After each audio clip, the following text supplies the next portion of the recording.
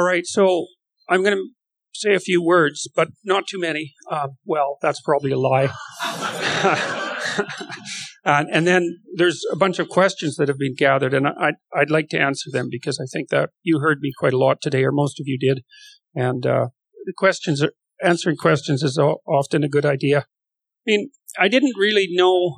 It seems that the majority of the people who've been watching, especially on YouTube, and also coming to see me in public, and particularly with the biblical lectures, it's been men, and that's really shocked me, especially with regards to the biblical lectures, because it's just, well, first of all, the fact that anybody comes to them actually is a shock to me, but the fact that it's the majority of them are, men between, say, 20 and 40, that seems to be roughly the demographic, is really, I'm not exactly sure what to think about that. I mean, it has to do, I think, in part with what you might describe as a crisis in our conceptualization of masculinity at the individual level, and also with the undermining of the idea of masculinity at a social level. And I think about it as the logical extension of the Nietzschean proclamation of the death of God. And you may know this or you may not. I mean, Nietzsche was a very intense critic of institutional Christianity in particular, like an unbelievably devastating critic. And I wouldn't necessarily say an enemy, although Nietzsche is a very complex thinker, but you're not necessarily an enemy of an institution if the criticisms that you level at it have some validity, right? And he wasn't, I wouldn't say he was a critic of Christ. He was a critic of the instantiation of Christianity in dogmatic structures, and a critic of the corruption. But in any case, when he announced the death of God back in the late 1800s, he said, God is dead and we have killed him. And then, to paraphrase, he said, we'll never find enough water to wash away the blood. And that's not a triumphant statement by any stretch of the imagination, although people often only use the first part of that quote as if it was, a T-shirt slogan or something like that. And slogan, by the way, is derived from two Welsh words, sluag, which I'm sure I'm pronouncing incorrectly, and gairm. So sluag is S-L-U-A-G-H, and gairm is G-H-A-I-R-M, and it means battle cry of the dead. And so that's something to really know when people are tossing slogans at you, because what it means is that they're basically inhabited by either the spirits of the dead, that's one way of looking at it, or by the spirits of those who would like to have you dead, which is another. And so it's very, very creepy. And to look at the etymology of words is really something. But anyways, Nietzsche announced that God was dead, and as far as he was concerned, and also Dostoevsky, who was writing at the same time, that meant that the cornerstone of Western civilization had been demolished, and that the entire edifice that rested on that was going to crumble and fall. I mean, that was really and so he predicted that the consequence of that would be an immense spread of nihilism, which Tolstoy, if you're interested in this, Tolstoy actually documents exactly how that happened to him in Russia in the late 1800s in his book Confessions, which is a very short book and very much worth reading. It's a great documentation of how the disintegration of a belief system can produce intense suicidality, because Tolstoy was extremely suicidal right at the height of his career. He said he was world famous. He had a tremendously successful family. He was the master of his estates. Everywhere he went, people were celebrating him. And for years, he couldn't walk around his own estate with a gun or a rope because he was afraid he would either shoot or hang himself. And he traced that to the demolition of his belief in God. And it's it's an absolutely brilliant book. And it ends in a really interesting manner with a particular dream that he has. But, there's an idea in Christianity, say, of divine masculinity, and it's associated with courage. And it's not aimed merely at women, because in Christianity, Christ is the figure of salvation for men and women. And so this isn't the idea that divine masculinity, the divine masculine spirit, is only something that pertains to men, is just not an accurate idea. But it's still the assault on the symbolic edifice of Western civilization is definitely an assault on the idea of masculinity. And, we have in our culture increasingly adopted the idea that the activities of men, so let's call that the patriarchy, which is a word I just despise in every possible way, that's implicitly and perhaps even explicitly evil and destructive. And that's a really bad idea. I had a friend who committed suicide when he was in his mid-40s. And he was actually quite a promising person when he was young, very smart person. He was quite artistically talented, and he was a good friend of mine. And he ended up driving his truck out into the middle of the British Columbia wilderness and attaching a hose to the exhaust pipe and, asphyxiating himself.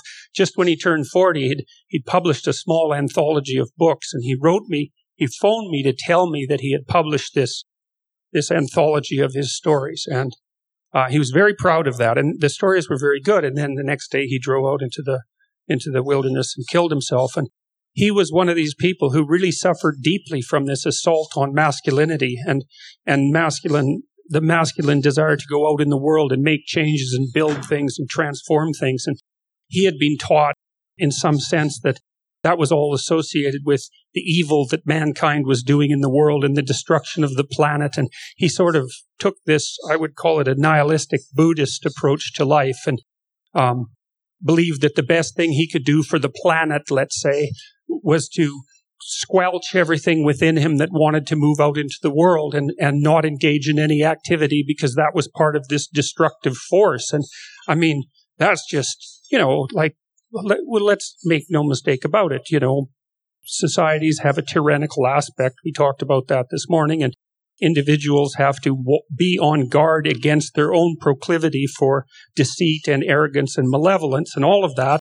You don't want to be naive about the structure of the world, but to generalize past that and assume that active life to live and to expand outward as a human being, as a man, is intrinsically a bad thing, and that your life on earth is somehow an assault on cosmic order just because of your existence is absolutely a terrible, terrible idea. And it's a psychologically murderous idea, and there's nothing in it that's good for anyone at all. And that's an ethos that I think that's not only spread throughout our culture, partly because of the assault on the idea of divine masculinity, let's say, but it's not only spread, but it's actually actively taught. And I suppose that's to some degree why many of you school your children at home.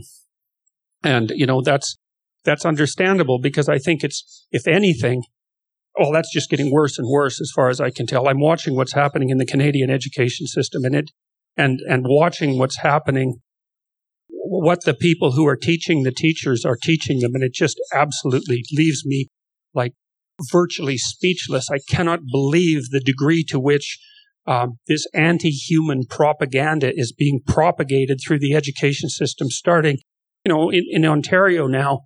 They're actually starting to teach children postmodern interpretations of literature in the lower grades. That there's nothing about literature that isn't merely an expression of some kind of dominant power force that's associated with toxic masculinity.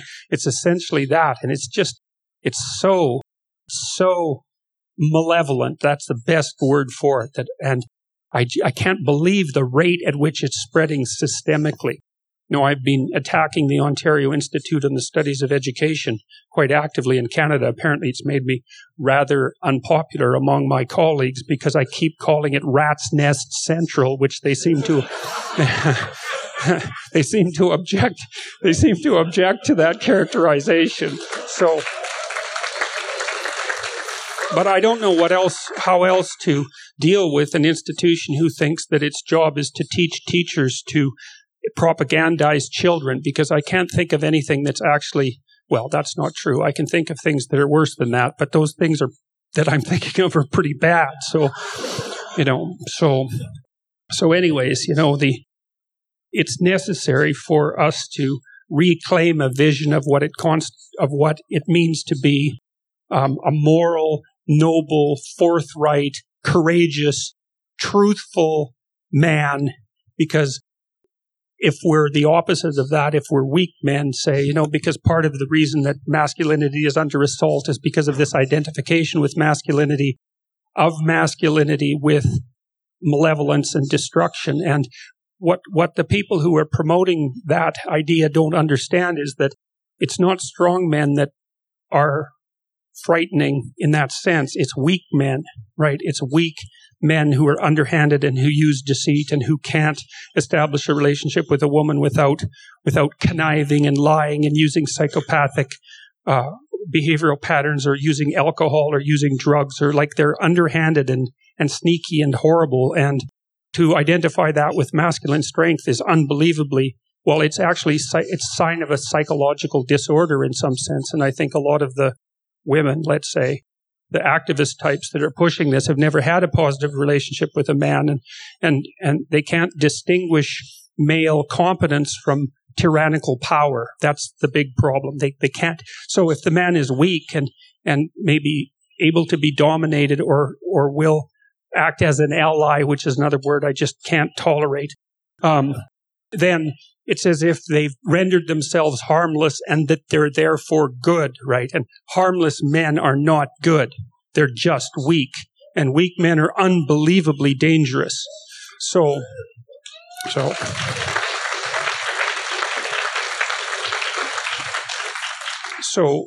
the right attitude is to make your sons strong and to also understand what that strength means, and to ally that strength with a moral vision. And like a strong man is truthful and honorable and courageous and all of those things. And, in our society, we've become so cynical that words like that seem, in some sense, they ring hollow, but that's because people have been bandying them about casually. But they're not to be bandied about casually, because the fate of the world, the fate of civilization depends on the instantiation of those virtues. And so that's what we need to make a case for and revitalize. There's just no doubt about that. And I think more and more that can be done technically. It's partly why I really like the work of Jean Piaget, and as opposed, I'm an admirer of Freud and an admirer of Jung and the psychoanalysts, and I've learned a lot from the great clinicians of the 20th century. But Jean Piaget, who is French, he had a different idea of socialization than Freud. Freud kind of thought that that morality was a consequence of the inhibition of the id, which was the natural, primal, instinctual, unconscious forces that sort of flowed through people, that was regulated by something like a social tyrant or an internal tyrant, the superego, and so that there was a battle between those two constantly, and the ego was sort of crushed in the middle of the superego and the id. But Piaget, I think that only happens when development goes wrong, because the id forces, we could identify them now with the function of brain systems like the hypothalamus, which are responsible for rage and for lust and for the really fundamental motivations that we share with animals and that keep us alive biologically. From the Piagetian perspective, you don't so much inhibit them as integrate them into more and more complex and sophisticated games. And so you can see, you might say, man has to inhibit his aggression, and that's actually wrong. What a man has to learn to do, and of course this is also the case with women, but men are on average stronger and more aggressive than women, and so perhaps they're more dangerous in some ways. Not in all ways, that's for sure, but in some ways. A sophisticated child learns how to integrate that aggression and to become stronger because of it, not weaker. So, if you watch kids playing a sports game, the kids who are aggressive but well socialized are often extremely good at the game because they have a competitive spirit and they want to win, but they're sophisticated enough to only utilize that aggression when it's absolutely necessary, So, I can give you an example. Like, my son is on a hockey team right now. He's about 25, and he's always been a good sportsman ever since he was a little kid. And, they were playing, he's an adult now, they're playing in an adult league, and it was a community league, so it's, it's not that competitive, but they had a game a week ago or so, and they were ahead 9-4, and then they just stopped trying as hard to score. It was like they kind of made the point already, and there was no reason to humiliate their opponents. that wasn't appropriate. And so, that's a good example of the socialization of aggression, because someone who is basically just a coward or bitter or who was using the game as an excuse to let out resentment and hatred would just continue with the humiliation of the opponent. And, that's no way to behave. It's beneath, it's contemptuous. That's the right way of thinking about it. So, and one of the things I've learned from Carl Jung too is that, he has this idea of the integration of the shadow, which is really an incredibly brilliant idea. And that, that people have, this capacity for extreme darkness. And all you need to do is have casual familiarity with the history of the world to understand that, a human being is a very, very dangerous creature. And if you don't know that about yourself, then you don't know anything about yourself. That's one way of thinking about it. But you also don't see, there's a weird twist to that, because it's actually not the case that you can have any respect for yourself until you know the degree to which you're capable of being monstrous, because you just don't have any caution in relationship to your own life until you understand that you have the capacity for mayhem, and so that the first thing is that you can't really respect yourself until you know that that's part of you, because you don't act carefully enough. So I just wrote this book, and in that there's a chapter, it's called 12 Rules for Life. And one chapter is don't let your children do anything that make you dislike them. And I'm really serious about that, because children are often treated monstrously by their parents. And part of the reason for that is the parents don't know how to discipline the children properly. And so then the children who are, pushy and are always pushing the limits because they need to find out where the limits are, they act in ways that actually irritate and annoy their parents, and sometimes chronically. And then the parents build up tremendous levels of resentment for being manipulated and dominated by their children. And then they do terrible things to their children, like sometimes physically brutal things, but often more like long-term, multi-decade psychological warfare. And it's way better to know that your child should not mess with you, because their destiny is in your hands. And so if you don't discipline them so that you actually like them, then you will absolutely take your revenge on them. And then not only that, you will not help them learn how to be the sort of people that other people really like to have around, right? Because that's what you want for your child. When you want your 4-year-old to know how to behave well enough so that when you take them among strangers, they have enough respect, let's say, and enough self-regulation, enough capacity to observe the social situation so that they're pleasant and friendly and open and smiling, and so that everybody likes them. And people will like your children at the drop of a hat unless there's a reason not to. And so by disciplining your child properly, not only do you protect them from you as a monster, which is absolutely necessary, but then you actually open up the social world to them, because everywhere they go, everybody smiles at them and is happy to see them. And it's like, that's the thing you do if you're awake and careful, but also afraid of your own capacity. And you should be. If you're not afraid of your own capacity for mayhem and violence and revenge and all of that, then you do not walk carefully enough on the surface of the earth. And that's a very, very bad idea. So it is the case that, this capacity for brutality and force and aggression resides in everyone, but that doesn't mean that can't be harnessed as something like courage and indomitability and the willingness to stand up in the face of danger and all of those things, and also the capacity to, what would you say, just to stand and to move in a manner that indicates to people that you're not to be trifled with. And that's one of the things that keeps society in order. It's the essence of respectability. It has nothing to do with weakness. It's not the safety of a castrated animal. It's not that at all. It's danger and power under voluntary control. And that's the essence of properly developed masculinity. And I would, as I said before, I also believe that that's characteristic of women, because women also have to have that capacity for danger mastered. But well, we're talking more about masculinity at the moment, and I think it's more relevant because it isn't the matriarchy that's under attack, but after all, it's the patriarchy that's under attack.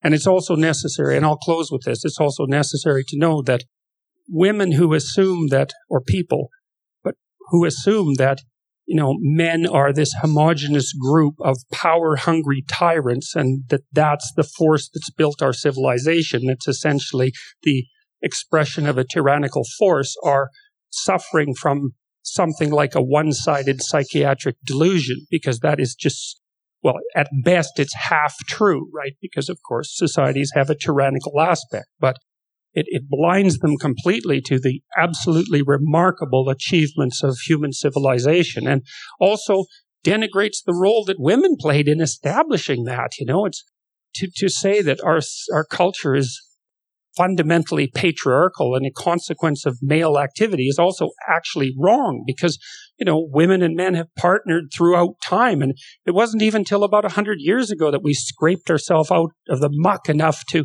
even start to develop a sophisticated civilization that offers this degree of luxury and protection. In 1895, the average person in the Western world lived on less than $1 a day, which is basically the definition, and that's in today's money. That's below the UN's definition for poverty at the moment, And so the idea that, males as a group were some dominating force that kept everyone else down for the untold centuries of human development is as cynical a view of human history as you could possibly imagine, and it's just technically wrong.